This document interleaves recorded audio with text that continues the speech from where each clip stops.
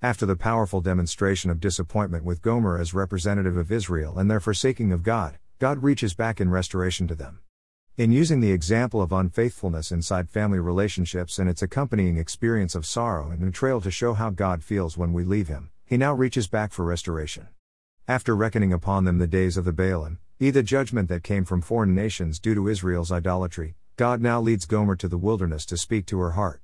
In the poetic Hebrew phrasing of verse 16, Hebrew Bible, God literally says I spoke unto to her heart, double emphasizing by using two prepositions in series, unto and to, in His call to her spirit.